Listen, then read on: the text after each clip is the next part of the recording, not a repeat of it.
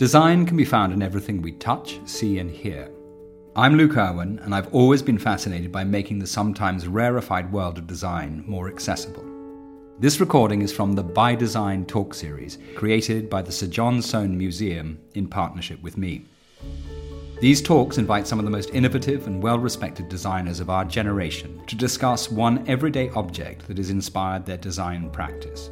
The interviewers for the series are Will Gompertz, arts editor at the BBC, and Alice Rawsthorne, design writer and critic. These intimate conversations take place in the candlelit dining room of Sir John Soane's museum, bringing to life Soane's long-held ambition to create an Academy of the Arts where all forms of design can be celebrated.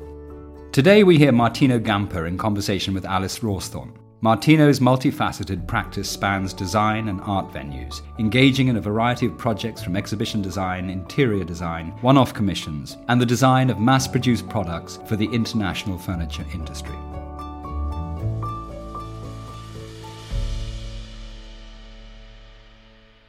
So I think I'm going to begin maybe by saying a little bit about Martino, and you may feel free to contradict me if I make any mistakes, just to put his work in context before we talk about the object he's chosen. He was born in Meran, the spa town in the Italian Tyrol, and at 14 he began what was intended to be a 5-year apprenticeship in carpentry and joinery. He then studied design in Vienna and then in Italy, where he worked in Milan for one of his teachers, Matteo Toon, who had a very successful design consultancy there. Great friends though they still are. Working there for a while was enough to convince Martino that he didn't want to work in the commercial design world. He wanted to do something different. So he came to London and studied at the Royal College of Art, where he taught after he graduated. As he established an independent design practice here in London, he experimented relentlessly in those early years, as he's continued to do throughout his career, trying lots of different media, lots of different ways of working, and we'll come on to that later, and has developed a really extraordinary practice that reflects his character and his spirit perfectly, is self-indulgent to the degree that it reflects exactly how he wants to spend his time and what he wants to do with his working life, but enables him to work on many different scales with different materials and techniques, making industrial products for mass production, exquisitely finished, handmade, bespoke works for special commissions, experiments with art galleries and museums, and social experiments, which we'll also talk about later. So he has an incredible career and a very singular and idiosyncratic practice. But we're going to begin with what the Soane Museum asked Martino to do, which is to choose one object. It didn't have to be anything from the Soane Museum, but obligingly he chose something from their collection. And what is it? So I thought, what more does a museum, of this kind of amazing collection need to display work? It's actually a plinth. It's a pedestal. It's something to put work on. And as far as I've done research, Sir John Soane spent a great amount of time as well pairing particular work to particular plinths, particular pedestals. And to me as a designer, I think the pedestal is a curious and interesting object, because it somehow serves for someone else's work. You create something functional, in a sense, but still together it creates a new work. With an artwork on top, it creates something new. That's kind of a symbiosis of two pieces of work. For me, also plinths are interesting because they somehow tells a lot about the time, the type of fashion, the type of architecture, the type of context that we live in. And I think they've been slightly forgotten as well. We kind of, even in the British Museum, you see a lot of white painted MDF plinth, and they're not doing quite justice to the artwork, I think. So we kind of forgotten a little bit, also as designers, I think, or we kind of agreed somehow to accept the white MDF plinths as a neutral object. But in reality, it is not really neutral. It's also a statement. It's a statement that maybe we don't care so much about what the work stands on. So I've worked on many exhibitions on displaying architecture, displaying art, collaborating with many artists, including my wife as well, Frances, that we talk about a little bit later. Some images as well in the handout. where we kind of work together trying to understand how would the plinth look like for figurative work, for a sculptor, and so on. So for me, the plinth is a very curious kind of piece of furniture in a sense, because it is a piece of furniture. For me, they're interesting from a design point of view. And why did you choose this particular plinth? Because there was a range of plinths for you to choose from in the Soane Museum collection. I wanted to use something that really showed how plinth was actually used. So it wasn't like this pristine, beautiful kind of marble plinth. This is quite a battered plinth. It was battered, it's kind of fake marble, like faux marble. Can't quite see it anymore. It's been kind of used, and I think that's also something that I'm interested in my work. How does work somehow age? How is it work seen in 50 and 100 years potentially? How does it kind of change as well its use? I guess this would have been the MDF plinths of the time. I guess in 19th century it had a bit of a ornament, the bottom and the top, quite simple materials, wood, and probably was the plinths that didn't stick out too much, didn't want to necessarily scream loud, but it had its function and its place. And I guess it'd be interesting to see what the white MDF plinth does in 100 years' time in the museum.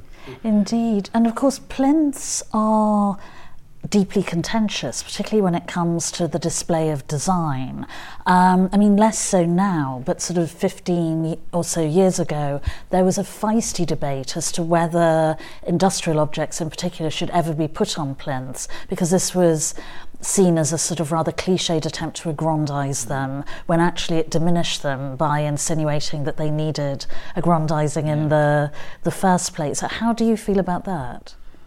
I personally don't like to display my work on plinth, be it one-off pieces, be it in museums. For me, if it's a table, it's a chair, it should have its own gravitas to be able to stand by it on its own and kind of talk about its presence. I do understand the museum tried to create a kind of scenario around, especially around furniture, and they tried to create rooms, and they tried to create kind of this kind of chambres and saloons, and also maybe a functional element. So as soon as a table stands or chair stands on the floor, then obviously people want to sit down.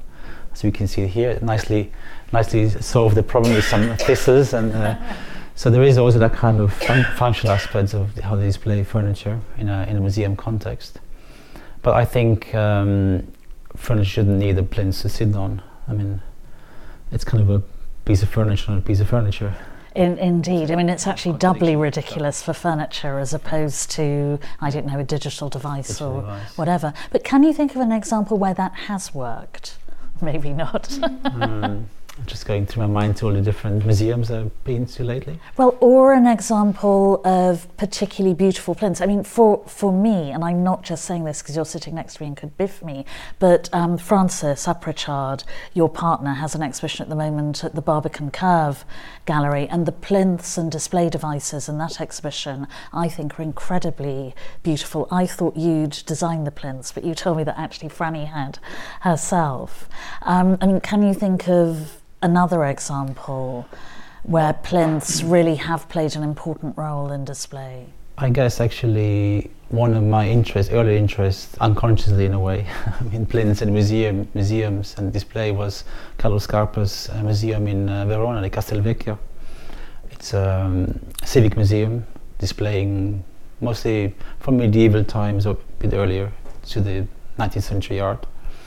And I went there on a school trip at the age of 8 or 9, and I had completely forgotten about it. And years later, when I was at college, I looked at the book, and I kind of, it took me back, and I realized I had been in this space, and I had seen all these different details, and it really somehow inspired me to go back and look at this work. And I think Scarpa is definitely one of those people who heavily influenced many people in the exhibition, in the museum's world, because he really created for each individual object a specific kind of hanging and specific piece of architecture.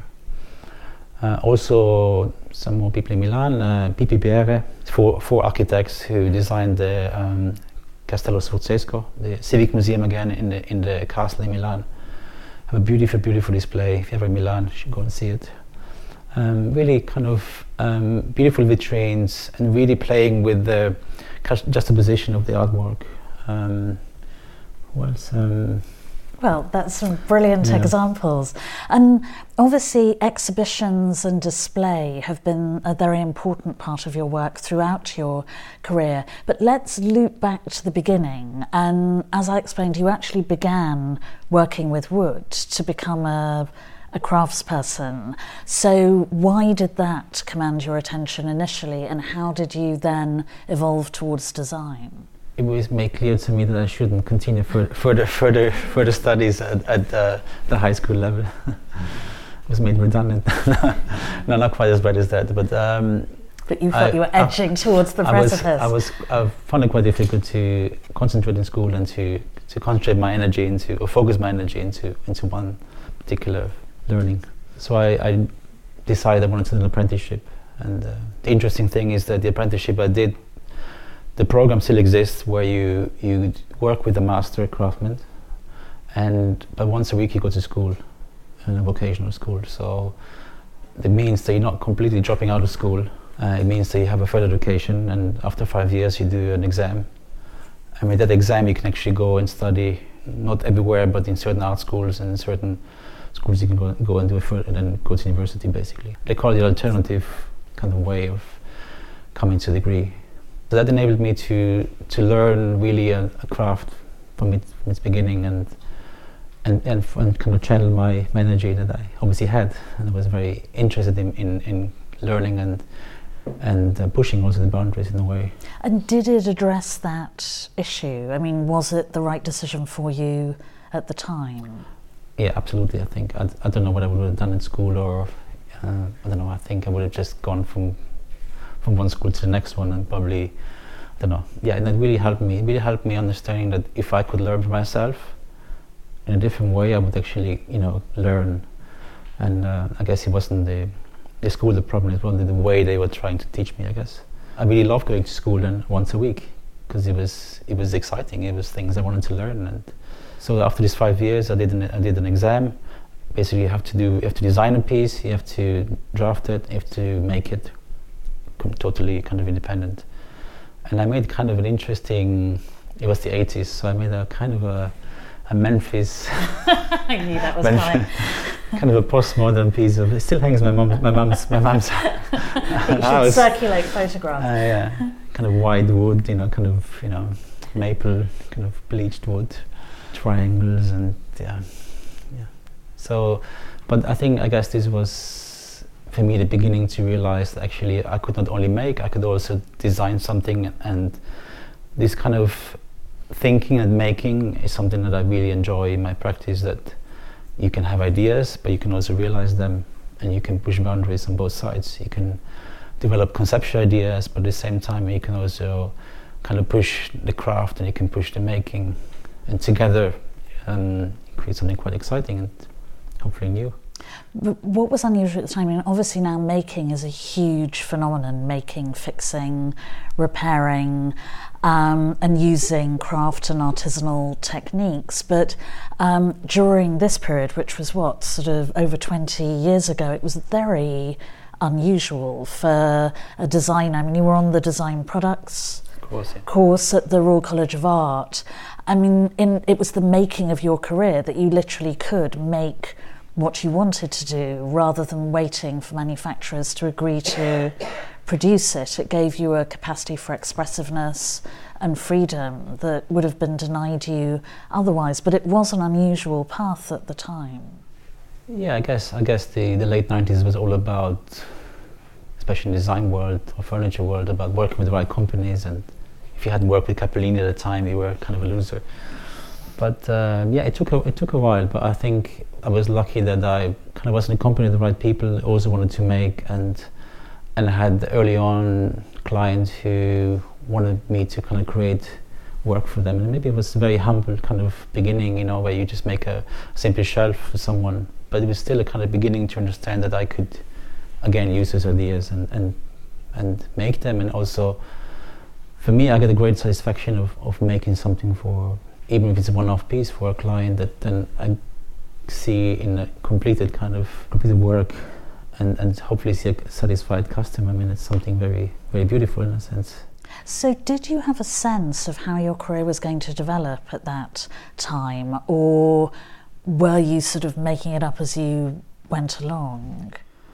Post the Milan experience, working for Matteo Turni's studio, I realized I wanted to work not less for the industry, but for only for a few kind of specific kind of industries, not just for everyone across the field.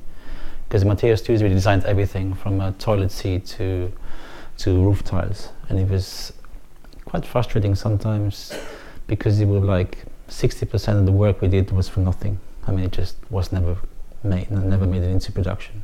So it was maybe even 70%. So there was a very kind of small amount of pieces actually made it into the world, and that was for me very frustrating in a sense. And I also, once I left TRC, I realized I wanted to make a few things that would probably keep in the world and would probably be shared in the world, rather than many objects that probably disappear. That was somehow a decision that I took.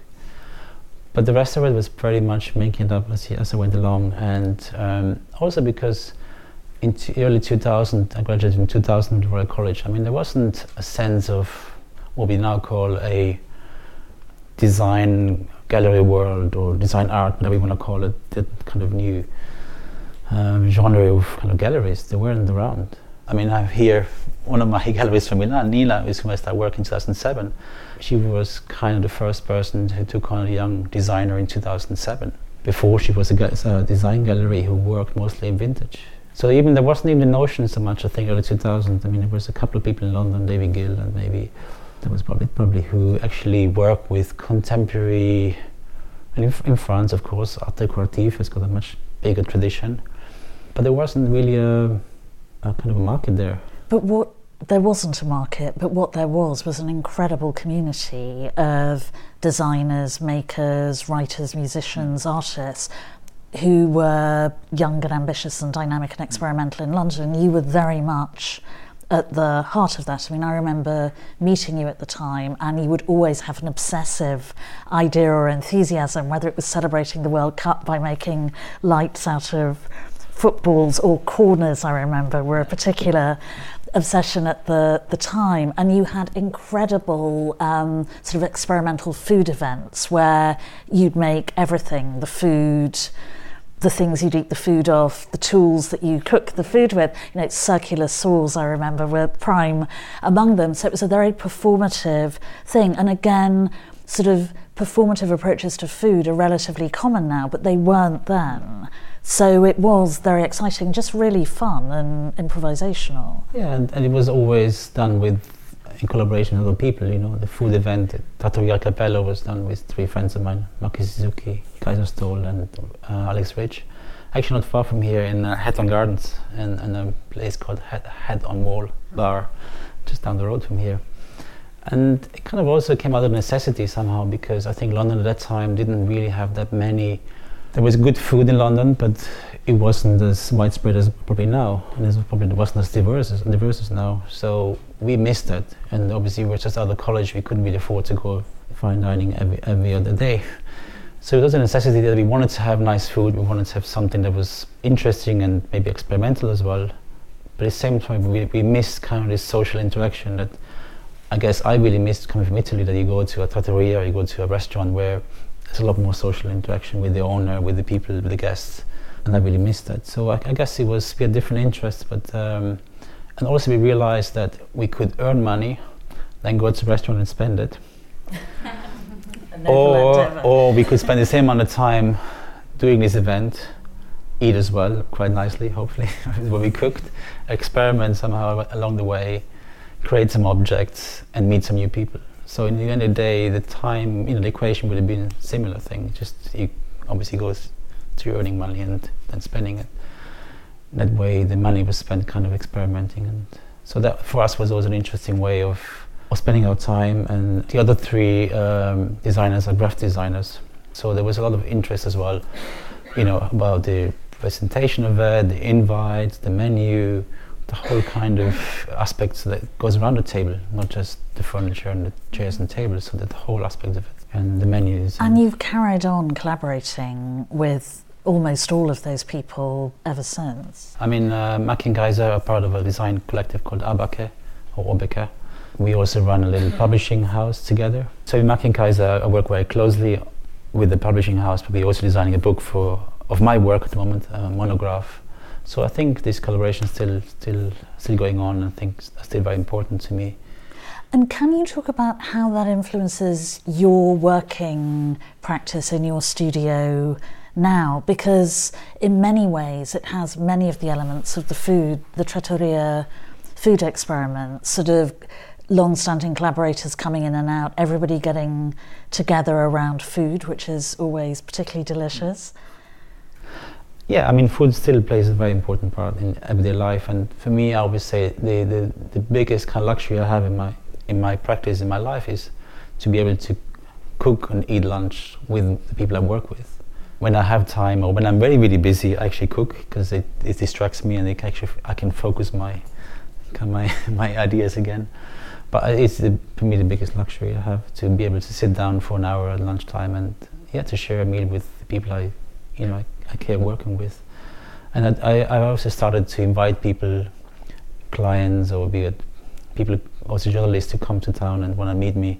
I actually invite them for lunch, because it's a much better way to have a conversation. And it's not just about me, it's about other people asking questions. And I can ask him afterwards, on my team. So, what do you think about the person? Should we work with that company? I think is it, what is your feeling? So, in a way, they get kind of get interviewed by 7-8 people sometimes. Without realizing, and yeah. So if we go on to what was really your breakthrough project after all these years of fun, very vigorous experimentation, and that was, and it's in the handout that you've all got, 100 Chairs in 100 Days, which is still one of Martino's most famous projects, where he trawled around the streets of East London to find bits of furniture that had been abandoned there, and then remade them into other forms of seating. I mean, some with recognisable components, others not. And then you organised a plinth-free exhibition. It was all on the floor from memory during the London Design Festival to exhibit it. And then, of course, it was exhibited by Nina in Milan. So that was really your big breakthrough project. So did you plan it like that? Did you think it was time to do something ambitious, coherent, or was it something that had been percolating away for a long time? It all started actually with a collaboration with a friend of mine, Rainer Speel, with whom I lived, worked, and also studied at the Royal College of Art. We got invited to the V&A Summer Fete. It was an event that was held every summer till about 2010 maybe, by Claire Catterall and Sarah Gaventa. We used to run actually a interesting design consultancy ahead of its time also, because they would put together the interesting designers with companies and do collaborations, and basically make sure that designers got, first of all, a budget, they got credited the right way, they were given, they were looked after in a way. And they did many events that where they tried to bring ideas together with people who had obviously either space or interest or cultural interest. The Village Fete was basically like any other fete, where designers could have a little stall and they could make something and sell it. And it was kind of very ad hoc, very kind of improvised. And me and Rainer turned up with a lot of scrap wood from the streets of East London, mostly from East London, with a big van full of bits of furniture that we'd taken apart. And we just put them out against the V&A walls in the garden. And you could choose your bits you wanted, and we would then make you a piece of furniture. We had kind of power tools there and so on. And so we did that, and we called it Furniture While You Wait. We did this 1 year, and then I actually injured myself doing that. Drilled into my hand, got to the hospital, fainted, got to the hospital. So the next year there's no more power tools. So we thought, okay, then we do something else. We make the furniture beforehand in a similar style, and we cook some food. Did the same thing again. Got banned again for health and safety reasons in the year after. No more food, no more hand tools, no more food. So it was kind of getting a bit comical. Anyway, out of this, an exhibition, we got commissioned or asked to do an exhibition with a friend of mine who's got a reclamation yard called Vitruvius in north-west London, Kensal Rise.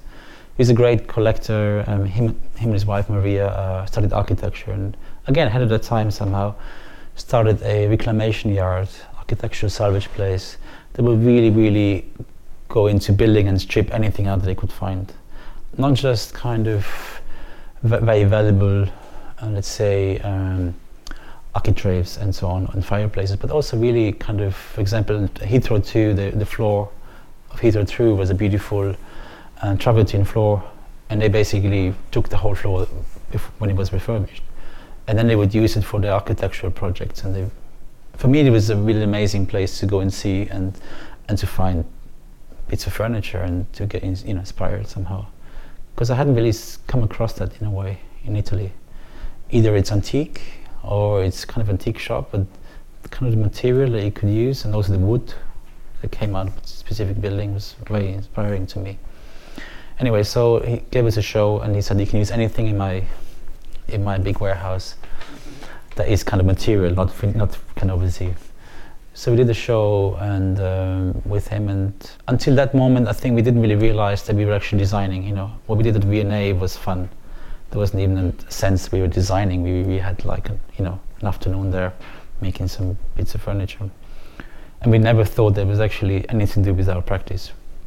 When we did a second show, we realized, why actually this is quite interesting, because not only are we not needing any piece of paper because we're making it up as we go along, we have something in the immediate kind of result to it. There wasn't kind of giving it drawings to someone or convincing someone this is a good idea. You made it as you made it up as you're going along, and you could improvise. After this, Janice Blackburn, who is also a curator, how do you describe her? Collector, yes. Patron of the arts and design. She invited us to the show at the Sotheby's.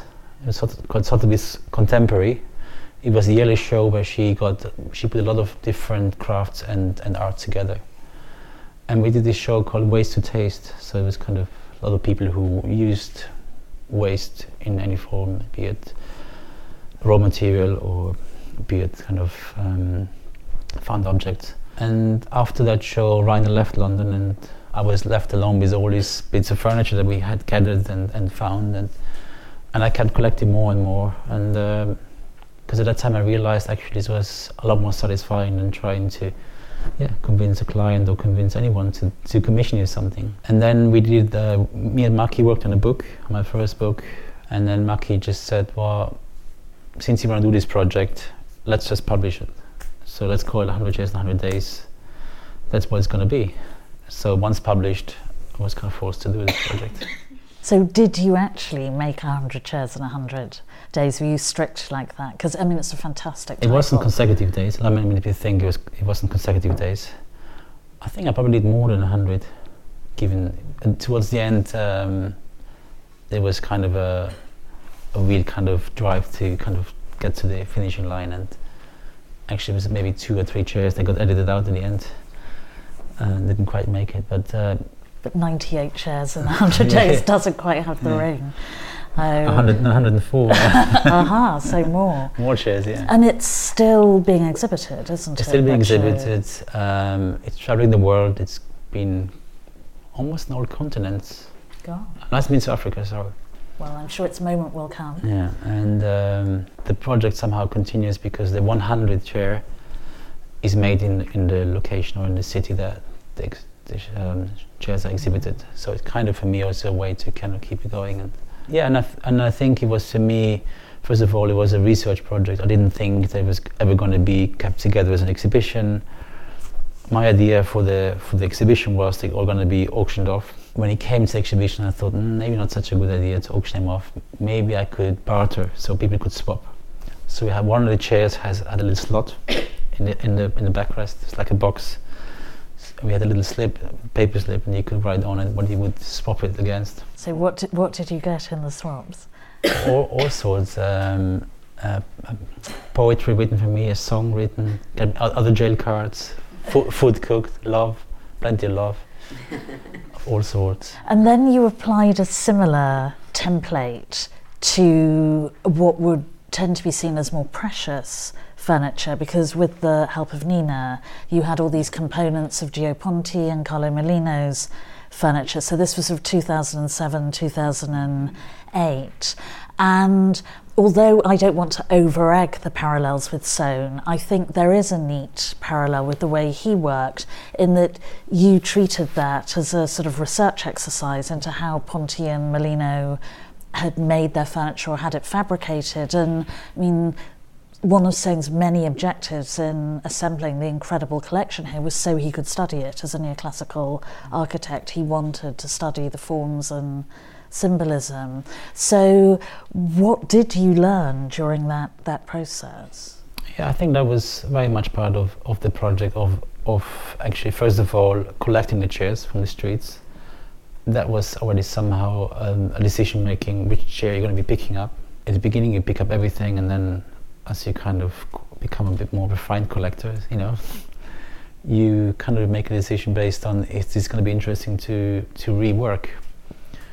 And I think once you start taking chairs apart, you learn a lot about the mythology and the design. I mean, really, I think when you cut the chair in half, you understand a lot about how much thought, how much kind of detailing has gone into a chair. And I think that was interesting to me. And I think it was almost like kind of dissemination of something, you know, almost like a scientist would take something apart and, you know, in smaller parts, and then start kind of recomposing it. So with Molino, for example, who I would have thought would be an extraordinarily sophisticated fabricator of his furniture, did that turn out to be the case? Oh yeah. I mean, there was small details of the legs, you know, had a little brass conical insert. It wasn't just something you buy off the shelf.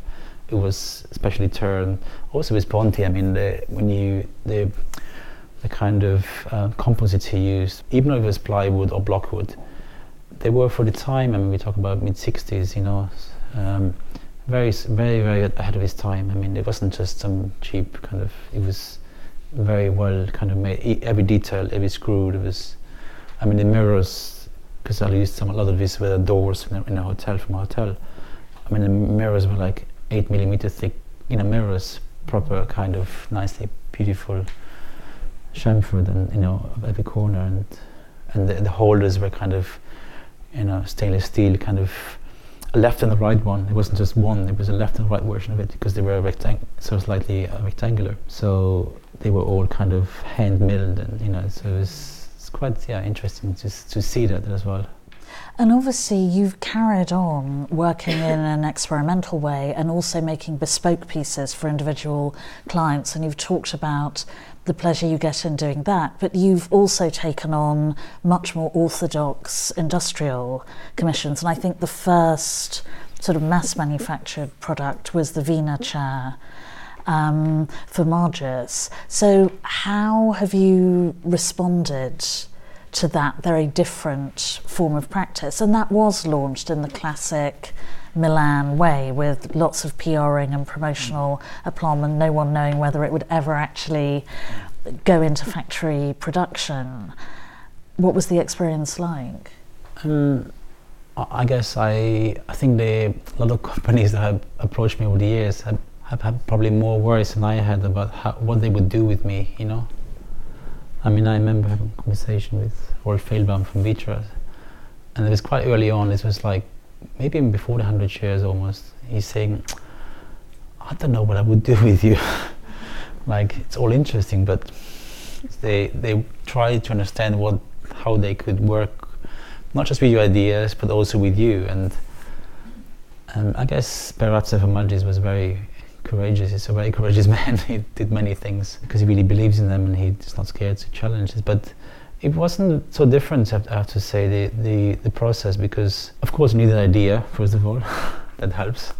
But also the way I work in my workshop is that, or we as a team, we work with materials. So you make a product, you make one piece. So again, I went to the company, had a sketch, sent them a sketch, they made a prototype, I didn't like it, and I worked with them for 2 days in the workshop, you know, bending and welding and making that chair kind of I wanted to make. So at the end of the day, it comes back again to this idea of translating. How can you best translate your ideas into an object? And then once you have the object, then the industry takes over. So that's in a way the luxury you have with an industry, that you kind of have to make a good prototype and kind of get the sense over, and then they take it on, and then they have their expertise, and they're a lot easier than when you make things yourself, because it is. you have to do everything from the beginning to the end. But it's also much riskier, because the risk of you slaving on the prototype and the manufacturer then distorting it for whatever reason into something you don't want is quite high. Yeah, there is always the surprise when you obviously made the prototype, and then you come back after months, and then you see the first production piece, and you're like, what have you done there? This wasn't agreed, and it's little details that make a difference. So there is, it's a challenge. And one thing that's made your practice relatively unusual for a designer is the nimbleness with which you've had a very strong rapport with the art world, and you've consistently exhibited in both design institutions and galleries and art institutions and galleries, and collaborated with artists as often as you have designers, without getting sort of tangled up in the presumed and perceived distinctions between the two. And so one project where this was very evident was probably one of your most prominent exhibitions, and that was your exhibition at the Serpentine Gallery, the Serpentine Sackler Gallery, which I think was 2014. So can you talk about that? Because again, there's a Sonian parallel, because it was an exhibition of collections. Yeah, so I got asked by the Serpentine Gallery to act as a curator and to design a show design an exhibition about design. At crazily short notice, I seem to remember. Yeah, like 3 months' time, with Christmas in between.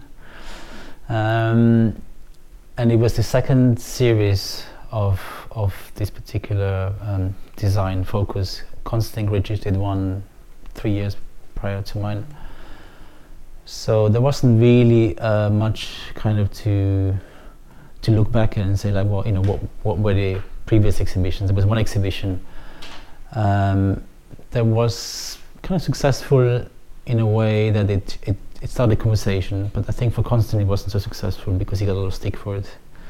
Because he did use plinth. He did. Yes, you're absolutely right. He did use plinth to exhibit design pieces, and he was kind of basically making his part. Not saying that design is art, but he was saying they have as much kind of these industrial design pieces had as much focus and as much kind of energy put into it, and as much as sophisticated as it could be a sculpture. And they are beautiful. He took parts of a car that was, beautiful design and beautiful kind of manufacture as well. But also more utilitarian things. There was like a component, one of the storage components for an airplane. Yeah, and also I think he was trying to make a point that there was a lot of designers out there who work without having ever been credited. They're kind of no-name designers who work for a company and do as much interesting work, not more interesting than people who obviously sign their work. So anyway, I got asked to curate this show, and for me, I struggled with the idea that a lot of design museums show this kind of selection of the best of. So 2018, let's do a design show, and then let's look what the last 2 years is the best of chairs, the best of tables, the best of mobile phones, the best of. For me, it was kind of, never really interested me. Because again, there's so much missing, I think. The world is a much bigger place and much more exciting work. So I wanted to, first of all, mix also contemporary and historic pieces into it. So with the help of Nina as well, because she had an amazing collection of shelves, I put together an exhibition about shelves that talk about the last 80 years, 90 years of design. So from 1920s onwards. And for me, this was the kind of backbone of the exhibition. But on these shelves, I asked friends or people that I knew or wanted to get to know to lend me their collection. There wasn't necessarily a collection that had to be a very precise and specific collection. It was more of a private collection, pieces that surrounds them. So there was kind of a big variety. Like for example, Gemma and Max have a huge pottery collection of St. Ives pottery, and so they're kind of very personal in a sense what they collect, but they talk a lot about what happened exactly at that time, throughout a span of 30-40 years of design and making. So And there is other, for example, a Finnish glass designer, Oiva Toika, who every year designed a cube of glass. This is an artistic kind of interpretation of the air, so with beautiful glass inside. And again, these are not mass manufactured pieces, these are one-off pieces, but somehow, or some of them actually editions as well that he sold, but for me this was the world, and I wanted to kind of exhibit worlds that people kind of represent and what inspires them. Or there was a collection of editor of Penguin books and Hamish Hamilton books, Simon, who every lunchtime or whenever he's got time, he goes to Charing Cross and he buys second-hand books as an editor. But they all have a specific interests, and a lot of them are about also the covers and the design. So it was an interesting kind of array of selection of book designs. And it was a fantastic insight into different interpretations of design and how people had integrated them into their lives. And then you did another project for the Serpentine, which was their annual contribution to the Milan Furniture Fair at La Rinascente, the department store on Piazza del Duomo in Milan. And this is one of my favourite of all your projects in a state of repair. Where you literally invited repairers, makers, craftspeople, bookbinders, 3D printers, cobblers from all over Milan to ply their trade there, and people were fascinated by it. So that came with the exhibition of the Serpentine. It was kind of a scam for the Serpentine. So I could create the show, but at the same time they had the project going on in Milan with Rinascente. So I thought I'd take on the challenge in a way, and luckily I did. I did agree to it because I think for me, in hindsight, it's a very important project. And and also in a way, it was the Milan Furniture Fair is all about selling furniture, and this obviously was a very different approach to objects, our relationship to them, our usage of them. So the title of the show I created, the Serpentine, was called Design is a State of Mind. So again, not just what the objects are, it's what we make out of those objects. And I think that's quite evident in this building as well. People coming in here and actually forming their own story. Because their story, or whatever it was, we're not quite sure. We're speculating.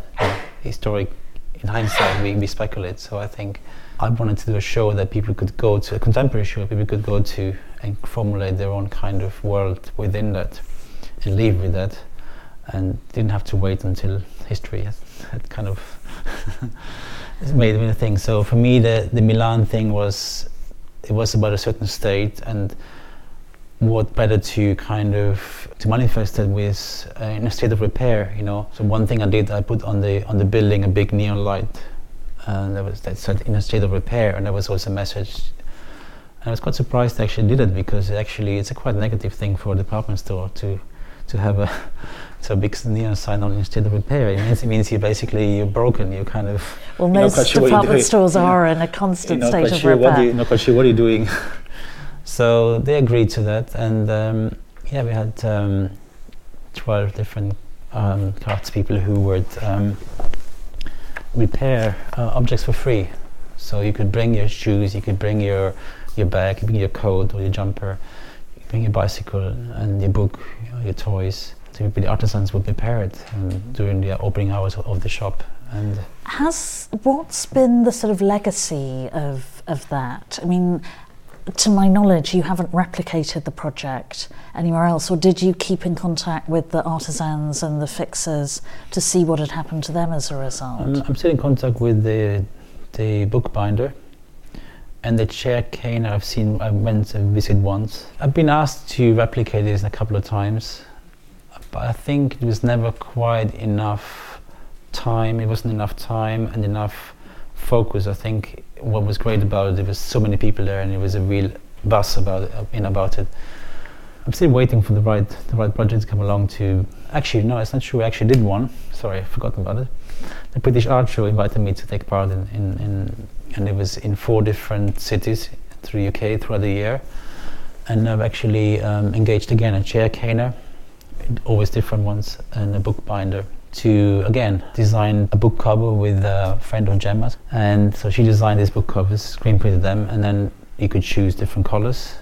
And you could bring your book, and then the bookbinder would bind it. You can be there, you could help. Actually, I did them in Rome as well, and in the Italian edition of the British Art Show, the Quadriennale. Again, bookbinders, so you could go there and have a book repaired. And I made a table as well, I designed the table and the kind of, and again, with the chair caning, you could go and you could learn about how to cane a chair. So that's kind of been going on, but yeah, I'm still waiting for the big one. Another one. And so what are you working on now? What are the key projects that you'll be unveiling in a year or so's time? I'm probably doing something for Milan. I met Nina Milan last week. We talked about Salone 2019.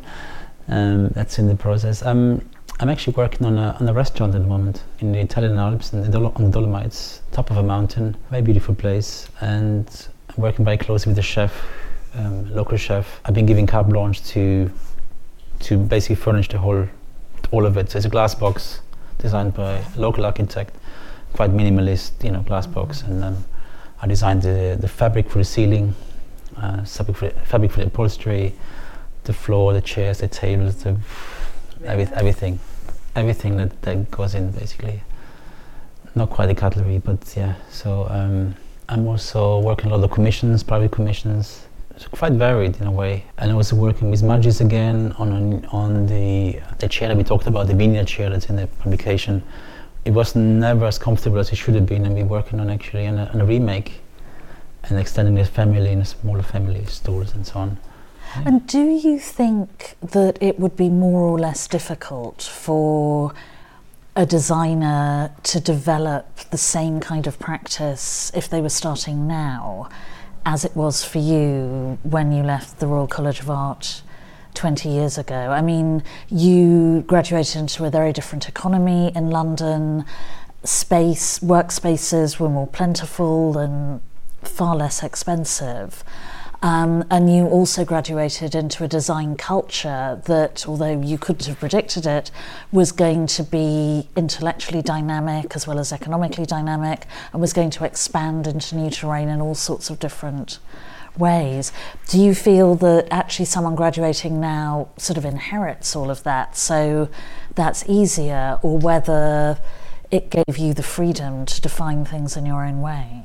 Yeah, I mean, I always thought I was always 5 years too late. Wherever I went to, I went to Vienna, started in Vienna, and I thought it was 5 years too late because there was a certain kind of buzz about that was 5 years too late. I went to Milan, I thought it was 5 years too late because by the late 90s, Milan was somehow on its way out. Now it's got the kind of rebirth. But at least you arrived here before Brexit. Just about. I came to London and I thought already, wow, it's already quite tight. It was really, and that kind of generation of Jasper and Michael Merritt and Constantine still was in London. I kind of missed that train, so I was kind of thinking. But then, I guess what was different that it took me, I guess, 7 years from when I graduated to when I really started having my first shows with 100 chairs. And it was 7 interesting years, and I think for me they were the most exciting years in a way, because there was obviously I didn't have a name, but also it meant I had space and time to do things. And also you were teaching, so you could support yourself on that. I was teaching at some point, but also I felt like I had time to mature. I think there's a lot more pressure on, I think now on graduates to be something, if you graduate and you're not in a magazine, or magazine's not even important anymore, if you not have 100,000 hits on your Instagram, you didn't really quite cut it. And I guess it was a slower process, and I had time also to kind of create a practice in terms of a workshop. It was always my dream when leaving the RCA that I wanted to have a workshop where I could work, a space I could create and be creative in. And I guess it also enabled me to set up tools, I mean, it's not just a space, you also need tools. If you make furniture, you need more than just a saw and a plane. So I guess I did some commercial jobs and I made all kinds of stuff, I mean, horrible stuff that don't even reminded me of, you know, for all kinds of people, particularly proud of, but I didn't know how to do it to survive. But it did kind of teach me to have 2 feet on the ground, to understand about how actually you go about the commission, how much you're going to be paid, that you kind of learn how to run a business, how to write an invoice, how to write an estimate, how to kind of actually do a calculation, and how to actually, you know. And I think it gave me time to do that, and it gave me time to do mistakes, and also time to, again, like 100 Chairs, have time to think about the project that one day might become something. So I think it's different now for I think graduates and young designers. But I think they have new challenges, exciting. I mean, you know, it goes much faster, so they can communicate to a much bigger audience, much quicker. They have less space, I guess, but we also know sometimes less space creates different, I don't know, necessities, and it's Brexit looming as well. But again, maybe Brexit will give us another, you know. So I think every generation, every decade has got its own challenge. I think I couldn't really say it's better or worse. I mean, I think it's still exciting, I think, to see young people doing their own work and doing it very different now. And I think there's always the question, why would you do another chair, another object? There's so much out there. Maybe we have to think different, that it's not just about creating something, reinventing the wheel and creating something that stands up as a new utopia in a way, you know. But maybe it's about kind of working more with what is there and what the contemporary with the history, and kind of mixing as well. I guess maybe a new form of postmodernism, reinventing a way that kind of mixes things together, that become a new way of looking at it. Thank you so much, Martino. You've been incredibly generous to be interrogated in this way, and it's wonderful to hear you look back on your working practice and its evolution. I can't wait to read the book. And so I'd like to say a big thank you to him, but also to the Soane Museum and their staff for allowing us to come here. It's such a privilege to be in this extraordinary place, which has inspired so many designers for so long. So a huge thank you to them and to all of you for coming. Thank you.